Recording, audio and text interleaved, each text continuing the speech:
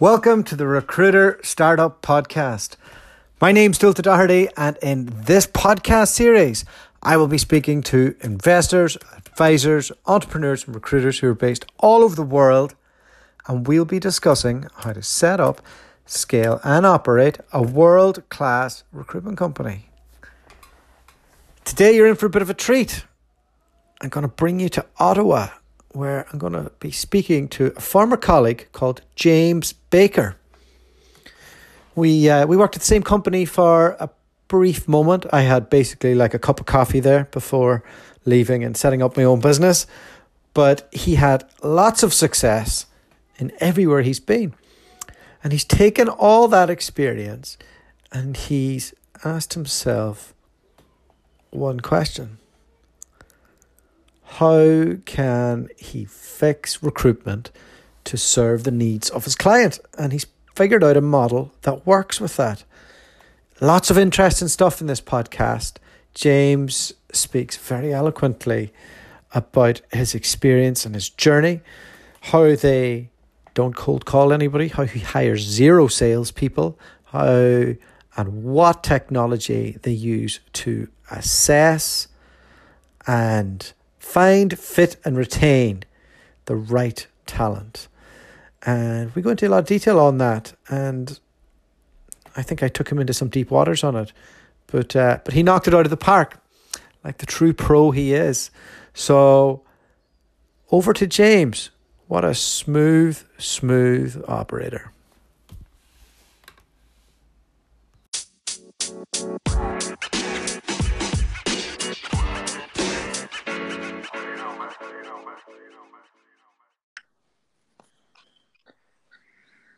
James Baker, how are you? I'm very well, my friend. How are you? Very good, very good.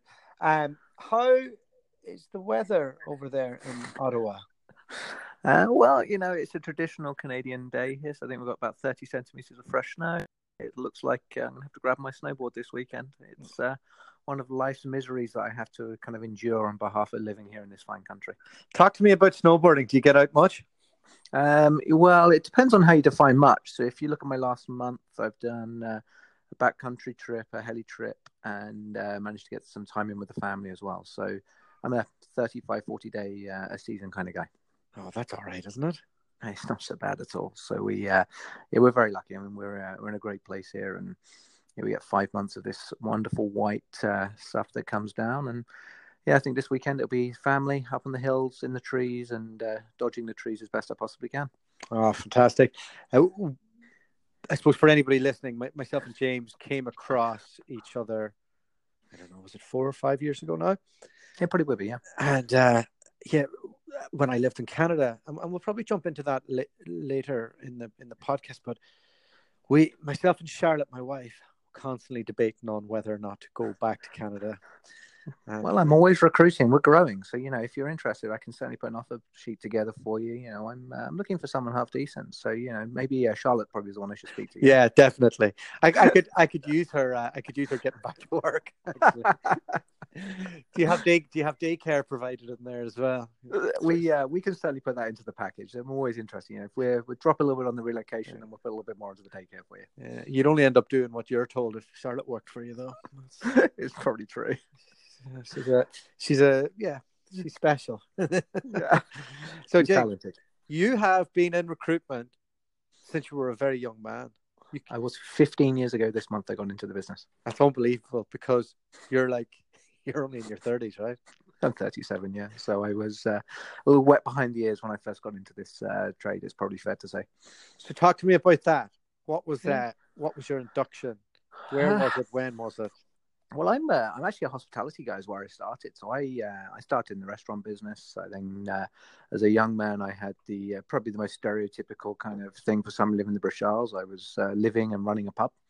So I lived above the pub, and I did that for 2 or 3 years until a couple of guys who just started their own business, they used to drink there regularly, said, "Hey, James, we think you'd be great in sales. We'll teach you to sell." And so I got into ad sales. And Interestingly, my biggest client by revenue was a recruitment company, and they were doing recruitment advertising. So this is when you're still putting recruitment ads into newspapers, into magazines on a weekly, monthly basis. And so my first exposure to the business was actually selling to Hayes Montrose back in the day, which was, that business I don't think exists. I think it all got merged in. But yeah, that was way back in the early 2000s. I feel like you're too young to be talking about the olden days. It depends on the day. I'm sure we talk about the joys of running your own business, but it was all part of the fun journey. So I've noticed that you've gone back to university recently, which I think you're mental doing that, setting up your own business, but we'll jump into that. Why didn't you go originally? Different path for me. I was at a grammar school in the southwest of England. I was thinking it doesn't sound like a rough accent. No, it doesn't. So, I was fortunate on that side. But no, I was at grammar school. I wasn't one for the education system at that time. Yeah. I was a wonderfully young, petulant, for a little bit too much piss and vinegar, probably as a young man. So I decided at 16 that rather than listen to common sense and authority, I would just go off and forge my own path. So I left home, and it's hospitality. So that was the business. So I just went into it and said I'll figure out the rest later. And it took me a few years to figure it, but fortunately, in my early 20s, I kind of landed on my feet and kind of found my groove in the sales side. Yeah, I did 7 years in hospitality. Yeah, good lad. Yeah. It almost killed me by the end of it. And I had a little bit kind of slimmer waistline back then because you're actually on your feet all day moving around. Yeah. So there are some positive upsides. But I always say to people, we hire a lot of people coming out who started in hospitality. You learn to deal with problems instantaneously. You have no margin for error. So you've got to be on the fly. You've got to deal with a smile on your face regardless of what's going on, because that's the business, service. And so I think that actually gave me a good grounding for this space. Yeah, when I was 25, 26, it was I finished uni, had kind of done that whole thing to death, and I was in Brussels and I was running a nightclub, and it was like managing psychopath bouncers. I can say that now because they're obviously not going to be listening. They're probably in jail or something. Doing that and like trying to keep people from the street off coming in, and it was a real education that anytime I have a bad day now, I'm like, you know what? It's not so bad, Life's all right. But that's the hospitality game, and it breeds great recruiters. I agree. And what else? Do you know what else breeds great recruiters? In my opinion, or in your opinion? So, in the industry's opinion, Hayes breeds great recruiters. They do, yeah. I remember the first 12 weeks there, the training they put us through. Also, I don't know if you were Hayes as well, weren't you? So Charlotte worked at Hayes. I started at Robert Walters when Charlotte started at Hayes. Good old day. And Charlotte is more of an internal focused kind of character. And I used to meet her at lunchtime and she'd be crying. I can't do this. I can't do this. They won't let me sit down.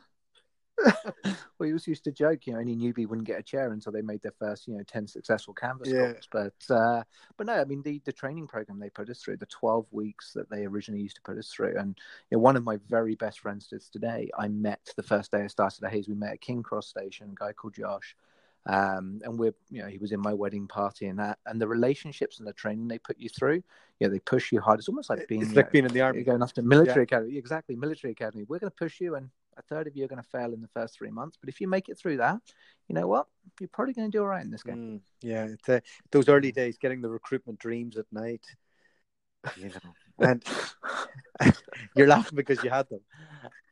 I did, yeah. I think I still have them now, unfortunately. So I think I'm not sure if that's a recurring nightmare or not, but we can debate that at a different time. But no, it was. I will say Hayes, they gave us a great foundation. And even when I actually spoke to Robert Walters before I went to Hayes, so I spoke to all of the big companies, and this was obviously 15 years ago now, so 2004. And I remember with Hayes, we're a global business. If you do well here, within 2 to 3 years, you're going to be able to give yourself a platform to really move your career forward. So here's a path. So come in, work your tail off, do what you're expected, produce good numbers, and the world's your oyster. And I think within 18 months of being at Hayes, I was having conversations with them about what they were doing in North America and how they're expanding across across that continent. Yeah, and it's an interesting one. They've actually struggled to put in their blueprint to North America what they've done in Australia. Agreed. And they bought a company for like a few $100 million or something in the US to try and get a foot in the other year. I reckon your man's laughing all the way to the bank. It's funny that what is it about North America that's so different?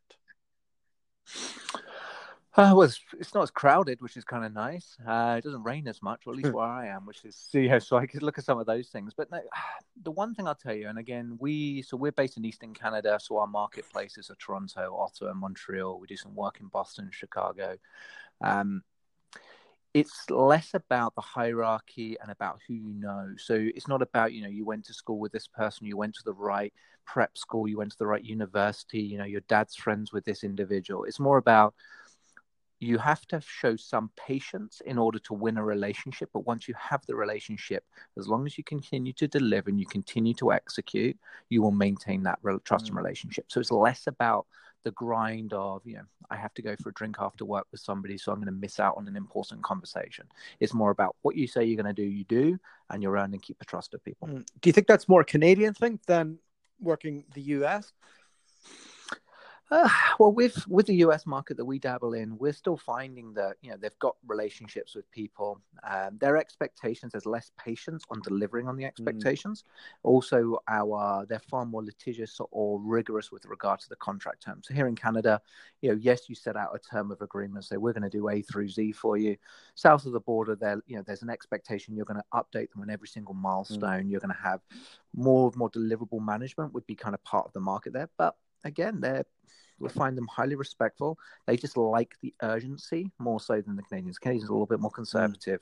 South of the border, our US clients, particularly at the C-suite, when we do them in that senior work, they want to see decisiveness and action. So whether that explains their political situation or not is another conversation, and we'll save that and never talk about politics before 10 o'clock in the morning. It's 2:30 here, so damn it. Okay, so you did your initial apprenticeship in Hayes, and then they got you got to move, didn't you, over to Canada through them? What was that like? What was that like?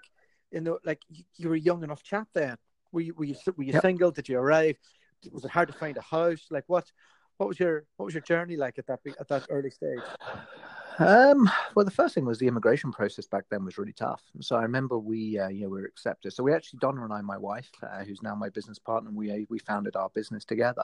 We came over together. So they brought us over as a couple. So we automatically had a relationship, somebody that we could share the experience with. But I came in very, eyes wide open, and Donna and I agreed.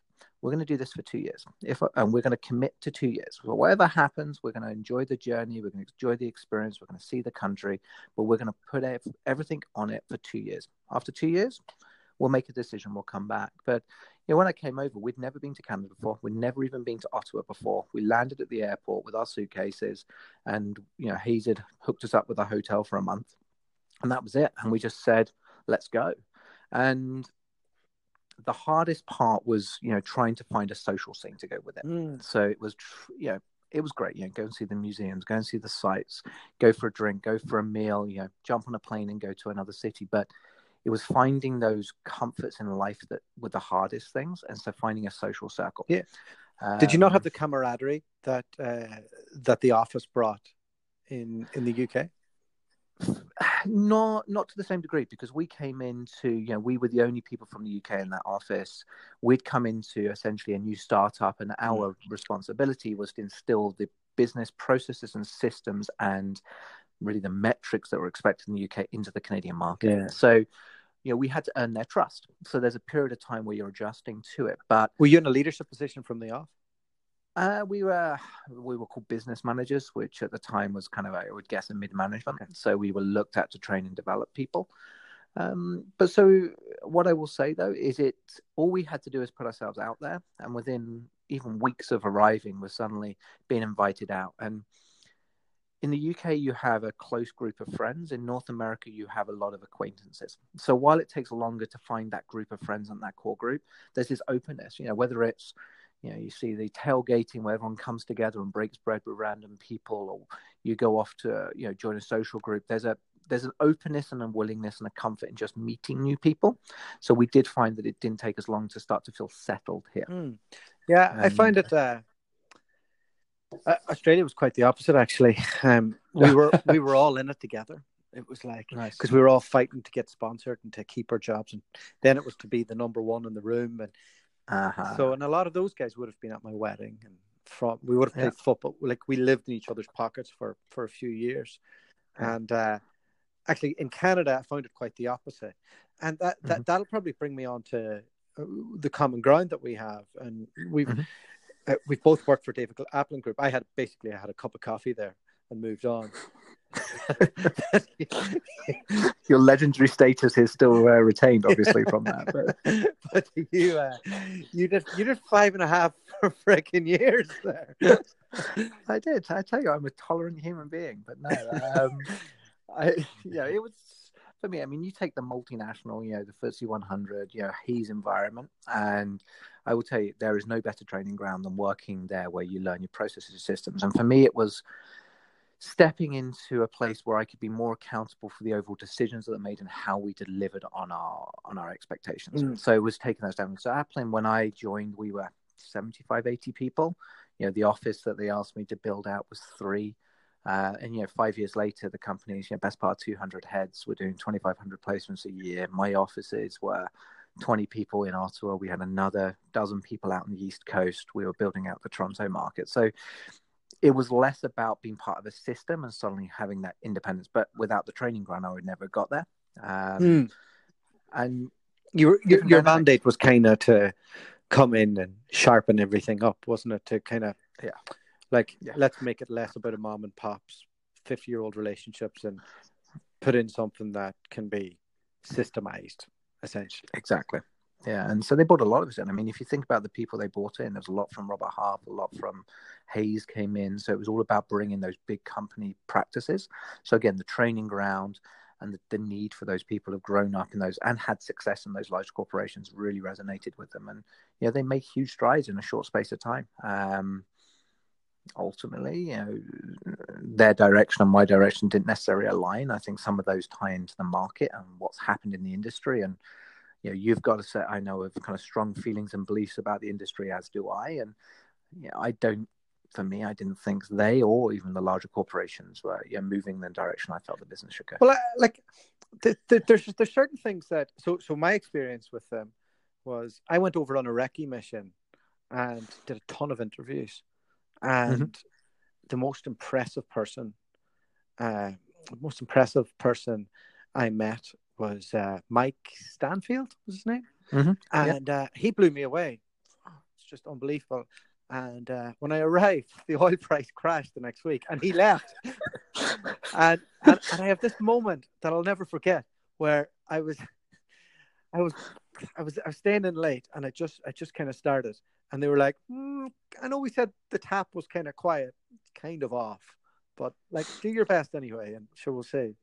And there was a filing cabinet there, nothing was on the computer, and so I was working off some guy's notes, trying to figure out what was what and all the rest. And I remember thinking, okay, well, I'll just start calling through people. So I started doing that, and it got to about 5:45. And I'd realized I was the last person in the office. I was thinking, oh, this is a bit odd. And the next thing, the lights went off.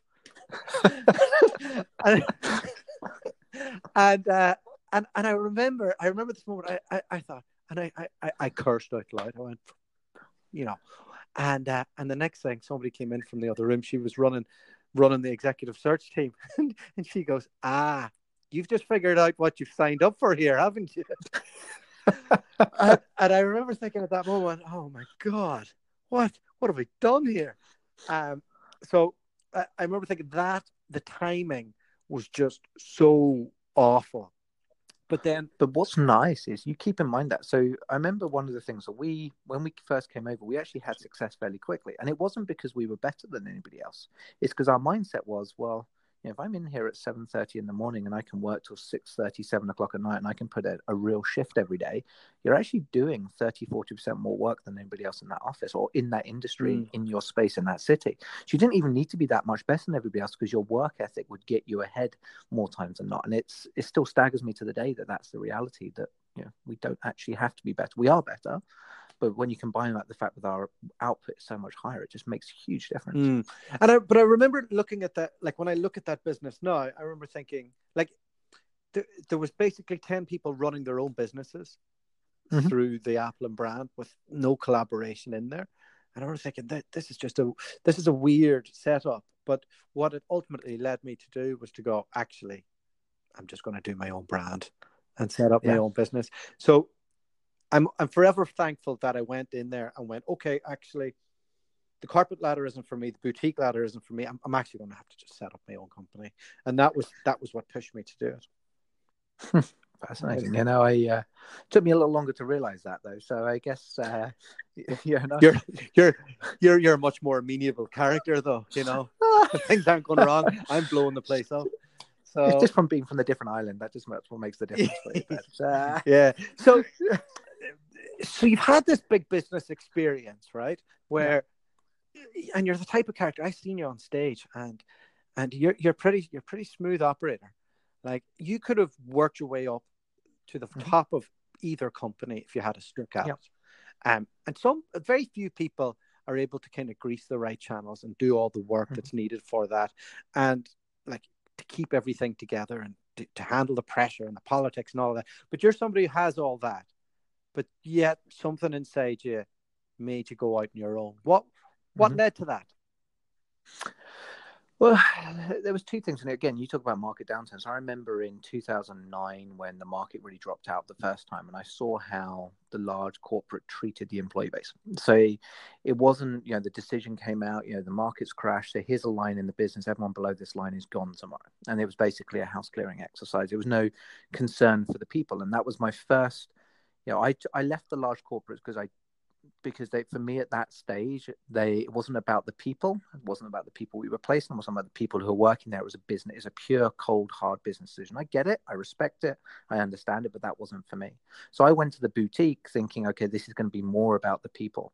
But again, it's, to your point, it's individuals running businesses within a framework, is a bit nicer. There's there's a welcoming and there's a warmth, there is a care and attention, but ultimately it didn't change the way that we treated the people we work with. And constantly through the onset of technology, with the tools at our disposal, with the way companies are operating, where it's less patience for people to build up and train and develop in their roles, more and more commoditization started to come about. And we were making 2,500 placements a year, which is terrific.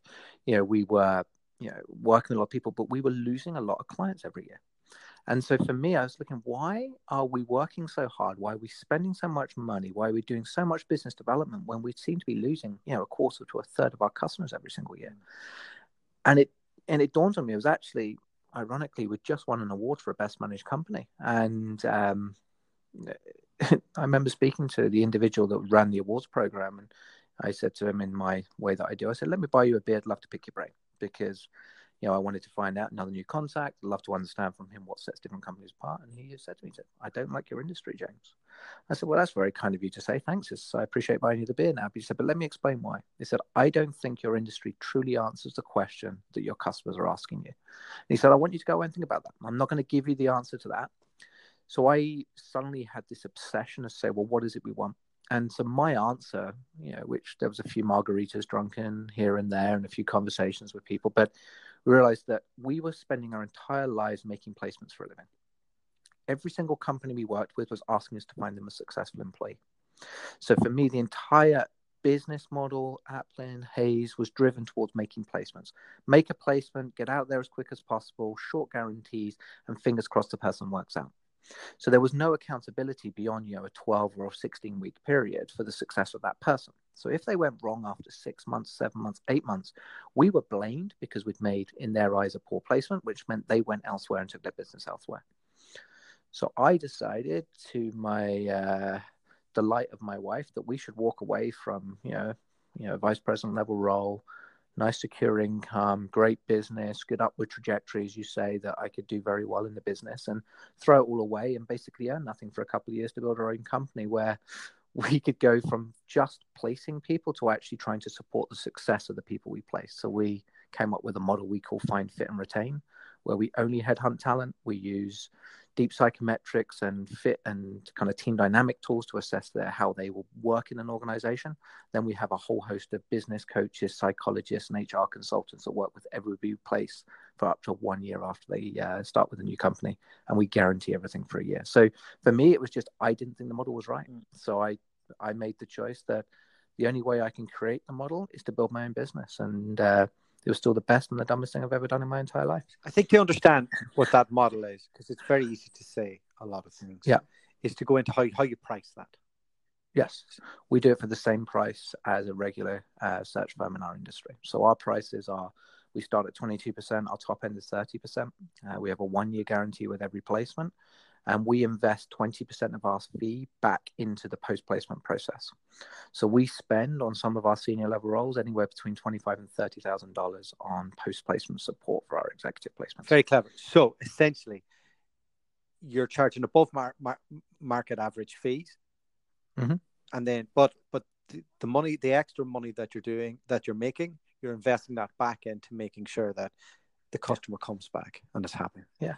Exactly. Well, the average fees now where we are, I mean, the US market right now is 25 to 30% average fees. I mean, because we work, we don't do any transactional, we do kind of mid-tier and upwards. So we're actually priced at the same level as our three major competitors, yet we do infinitely more work for them. And the reason is because we don't have any salespeople that work for us. We made the choice that we are not going to sell our business. We have a zero cold call business model. So we do not make cold calls in our organization. How do you win business? Purely referral. So we went out and we had 3 customers the day we started, the people that we've known, had relationships with, and we said, we're gonna work with you, and we want you to do us a favor. If we do everything we say we're going to do, will you put us in touch with 3 other people you think will benefit from our service? And we've done that every single time we've worked with the clients since we started, and still to this day, 3 years after launching, we have 150 plus clients. Every single one of them came through referral. Fantastic.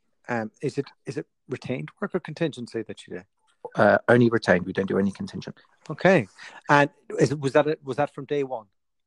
Yeah, from day one.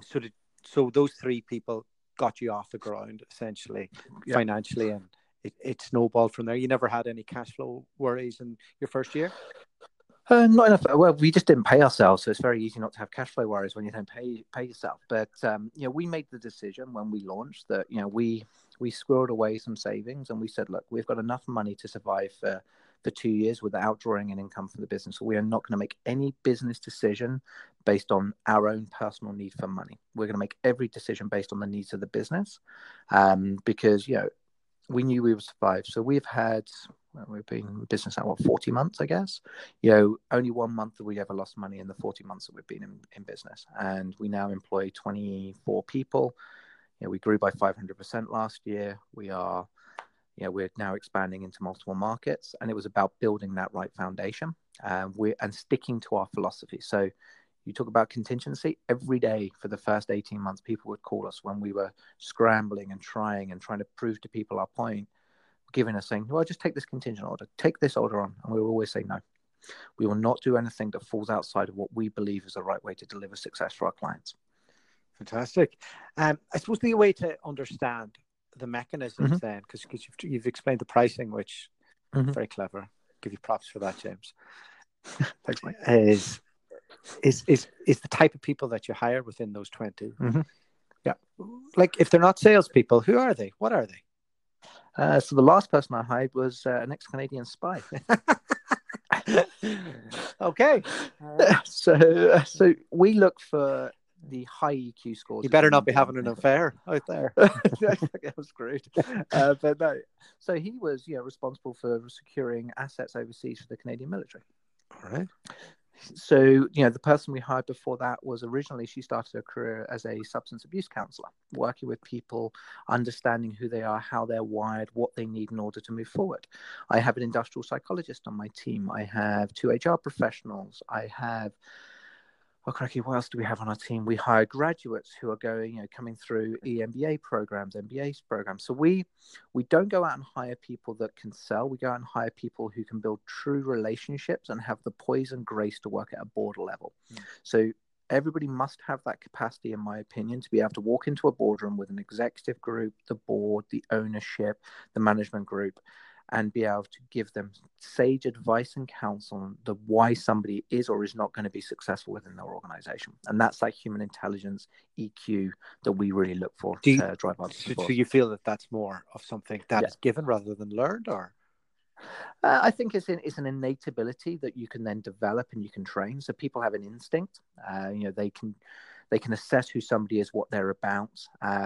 And what we do is we use evidence-based psychology and science to back up our assumptions. So, for example, we built technology that can do predictive psychometrics on people before we meet with them, so we can challenge our thoughts on who they are based on the way we interview them. We do the same on the employers. We actually match our clients to our consultants based on a psychological profile. So we don't actually just say, hey, daughter, it's your turn. You've got next search that's coming in.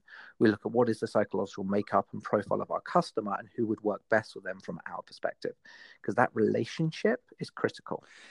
So how are we managing those people? Like, how are you training? If business development isn't part of it, what does their training look like to get them to the point where they're at? It's all mentorship. So everything's done. So we hire people and basically we give them a year till they get to the point where they're going to be capable of running a search on their own grounds. So whether some people have the ability to get up to speed in 3 months, 6 months, 9 months, there's different personal learning cycles, but they work under our very best people who are responsible for developing those underneath them. So it starts very simply. So we always talk to a minimum of 200 people per search that we do. So, it starts with conversations with 200 prospective candidates. Then, it's moving on to interviewing the 50 people that have expressed interest in the mandate. Is then moving into, we're going to take the top 15 and 20 and put them through essentially grilling to understand how they are, how they're wired, to eventually get to our shortlist and then present the shortlist to the client and then manage the interview process with the client. So everything we do is codified. Every process, every step that we take, everything is codified so that there is a recipe for success, which they can be trained on, and then they can express their personalities beyond that training. Can you explain what codified means? Yeah, so basically we have if you can imagine the life cycle of a project from the day the client says, I will work with you, until 1 year after they've been working for that company, every step of that journey is now got a process that's been defined for it. So it could be as simple as, we are booking interviews with our client. We are going to send, here is the agenda you're going to send to the client. Here are the questions that you're going to explore to suggest the right questioning logic for the client in this situation. Here's the venue they're going to use. Here's going to be the agenda right down to what time they're taking a coffee break. Everything is codified. So we used a development mindset, and to say, if I was giving this to a developer to say, build technology for this, they could actually look and follow our process map and build all the modules we need. Very good. And is there a certain niche that you're focused on? Yeah, we do. We don't touch anything in the public sector. So we are purely private sector focused. Vast majority of our clients are either VC, so venture capital, or private equity-backed high growth companies. We do a lot of work within real estate companies, so a lot of developers, construction organizations, and we also do a fair amount of work with family businesses, because there's different dynamics at play in a family business that it helps having the psychologist on the team for. But there's not a certain job category that you go after? Nope. So we have a process that we believe can be applied to anything. So rather than specializing within an industry or in a segment, we basically specialize in, we are exceptional at finding talent, we're exceptional at marketing to that talent, and assessing their fit for an organization. So that's our expertise. Well, you've explained the third part, but the first part, how do you find your talent? What makes you exceptional at it? We built our own technology to do it. So we have strong data mining technologies. So we get a mandate from a client. I don't know, someone emails me now and says, hey James, find me a new director of IT. Within 2 hours of getting that search, we can map every single director of IT who has worked in or potentially could transition into that industry. We can look at their career trajectory to predict whether they would be stepping into this job. And so we'll identify between 800 and 1,200 profiles using that tech. We use prediction algorithms that suggest the top 300. Then I give those 300 to our research and marketing team, and then they go off and start engaging in conversations with them. So we are actively using modern technologies in recruitment in order to build a large talent pool so that we can spend more time actually talking to people. And at what point? So it sounds like that all sounds great. How do you build your own technology? Do you how did you go about that? Expensive. Yeah, that sounds like it's expensive. Well, it was. Are you one of these characters that goes down rabbit holes? And I do. I love going down rabbit. No, so it actually came back from. So we started September 2015, and we started to get really busy around May of 2016. So we suddenly had this issue where Donna, my wife, is the best headhunter I've ever worked with. So suddenly we couldn't find anybody as good as Donna who was willing to work for an early stage startup for limited money, essentially. So we said, what's other ways of doing it? So we started to look at automating some of the processes. So we work with a lot of early stage tech companies. I said, hey, here's my issue. We're trying to find 200 to 300 candidates for this job who we know if we reached out to all of them, 40 or 50 would say they want to talk to us. Do you have any online scraping technology that can start to find these profiles for us so that, I don't have to get Donna spending 20 hours doing research? Someone said, sure, I'll build that for you. So they did. They did that as a favor for us. Next, I said to somebody I know who does AI, hey, you need to hire a data scientist. Why don't I find you a data scientist and you build a algorithm for me that can predict which of these candidates would be worthwhile? So we built a very baseline minimum viable product technology very early on. And then what we did is we applied for grants, research credits. We are now using essentially these wonderful government programs to subsidize our own development of our technology. And, our aim was always to find a way to build something that could satisfy 80% of the hiring needs for our clients without them even having to come to us, so that we could focus on the 20% of business critical recruitment needs they have. So are you still a recruitment business, or are you a rec tech business that's found proof of concept? Oh, I like that. I'd like to think that we're bridging that gap now. I mean, my dream would be to be a talent consulting business. I don't believe finding people is not that hard anymore. Giving them a compelling reason to join an organization is actually the artistry that we perform. So, convincing you that you should come work for Keynote Group, that's the art in what I do now. Because it's easy to find you. I can find your profile, you're online, you've got tons of marketing. You can see that you are somebody we should be talking to. But that compelling reason is the key thing. Beyond that, it's then managing the experience you have working in that organization. You're going to be expected to hit deliverables early and often. So we want to get to the point where we can provide the training, the coaching, the guidance around all of the talent challenges an organization faces. That's where I think we'll end up. So whether that's using tech, so we have an onboarding tool as well that helps monitor onboarding performance of a new hire. We have a search tool that helps us find more people. It should be an integrated professional services business with, technology advantages. Will you be the person who's holding that technology to create to develop your own brand, or will you be selling that technology to other search? So we already have right now we've got it being trialed by a number of other private companies. Our hope is that we will be able to completely commercialize it and then start reselling it to other firms. We've been doing testing now for about the last 6 months, and there's a good chance that we'll have this to market at some point later this year. If only you knew a good podcast where you could sponsor. If I sat here and said, hey, look, Kate is the next great thing in, headhunting and recruitment, and I can find a way this could be on iTunes, that would be a really good kind of plug. But that would be so shallow of me. I wouldn't dream of doing that. So how are you going to take over the world? What's next? I'm not going to take over it. I'm going to build this business, make it successful, and, then position it so somebody else can bring in the next level skill. So I'm a builder, whether it was my time at, in media sales, whether it was my time at Hays, whether it was my time at Applin, I like building things. So there'll be a time where I'm no longer the right person to drive Keynote forward. So, I'm looking forward to bringing, I just hired a COO, I'm hoping he will replace me at some point. So we can do the next thing and I can become a snowboard bum while Keynote continues to thrive and prosper. And, my ownership stake will allow me to have maybe the odd heli ski trip in there as well. Sounds amazing. Before we go, Anything else in Cool. the industry right now that's caught your attention? I think, the one thing, and we're having a lot of conversations at the moment, is chatbots, and how, large corporations we're seeing now are using, AI technology to do initial screening interviews with candidates. So we had an instance recently where a client was using Skype chatbots where you were doing phone interviews with AI rather than with an actual human.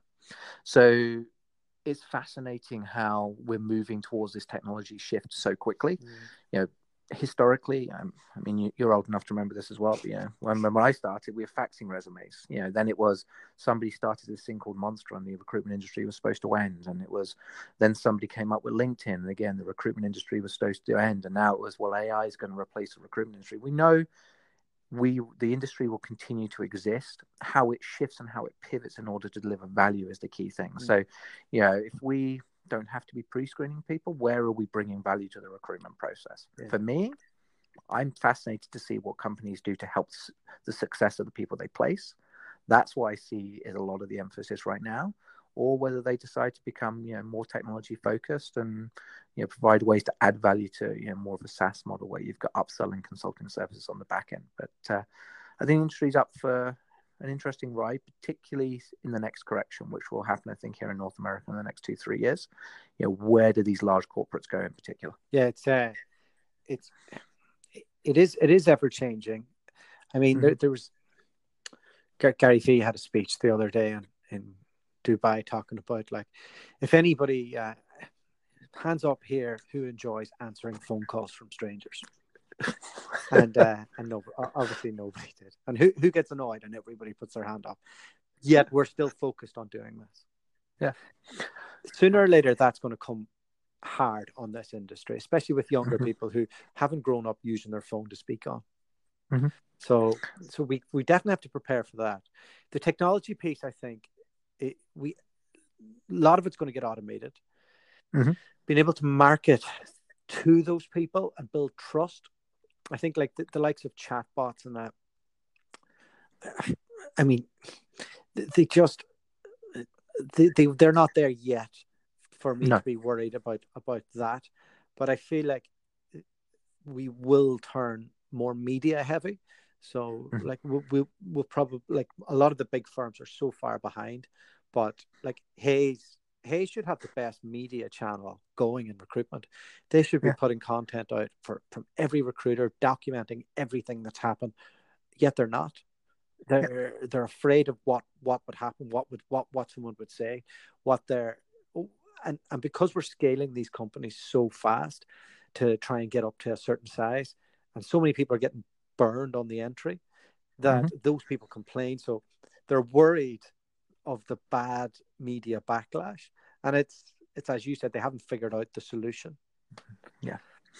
It's I think it's going to become more of an ecosystem. I think we're going to see firms like ours continue to specialize, whether it's in we are a process-based company, so other people are going to lean on our process. We're seeing more and more people reaching out to us for partnerships, so ways that we can work together. So you'll be good at this, James, and we're going to be good at that. And so the large corporates really fail. They're very closed off, and they say, we have a wall around us. We're not going to tell you what's happening within these walls. We're not going to share with anybody else. It's ours and ours alone. And I think that's the mistake. Those walls need to come down, particularly now where it's so much easier. We had a project recently come up and someone said, hey, can you help us in South America? Within an hour, I'm talking to 3 firms in South America about what we could do to help transition a client to work with them south of the border. That couldn't happen before. Now it can. There's no limitations to where I can perform work and services just because I'm based in Ottawa in Canada. It doesn't stop me working in Boston, Massachusetts. It's not stopping me traveling to Vancouver to deliver work on the west coast of Canada now.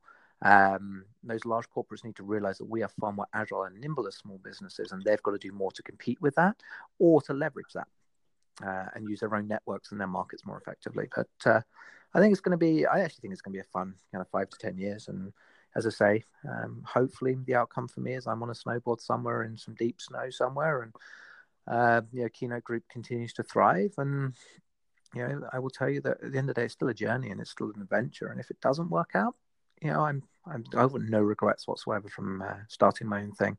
I think if it all went completely sideways, I could probably pick up the phone, call you, and you can find me a great job somewhere closer to a mountain. Yeah, if you want to source some recruiters for me, you know.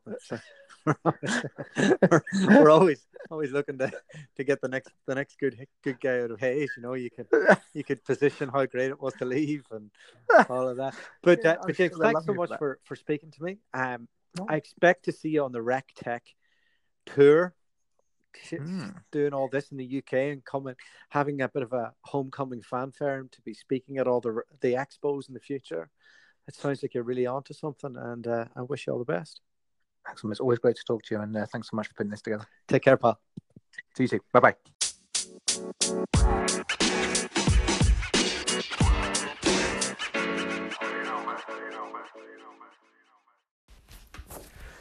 Well, a massive thank you to James for coming on the podcast. Speaking to James brings me back to living in Canada and what that experience was like. Coming from a big agency in Australia, I was working for Robert Walters, and things went well for me there, and I could do no wrong from a billing perspective, and just had a great entry into recruitment. And I kind of remember going over being a bit pig-headed and feeling like I was a bit of a superhero, and I was brought down to ground hard in Calgary when the oil and gas crash happened, and when I realised I joined a boutique that was basically 7 other people just running their own business, and I'd have no candidates, no clients, and really the local economy had just shot.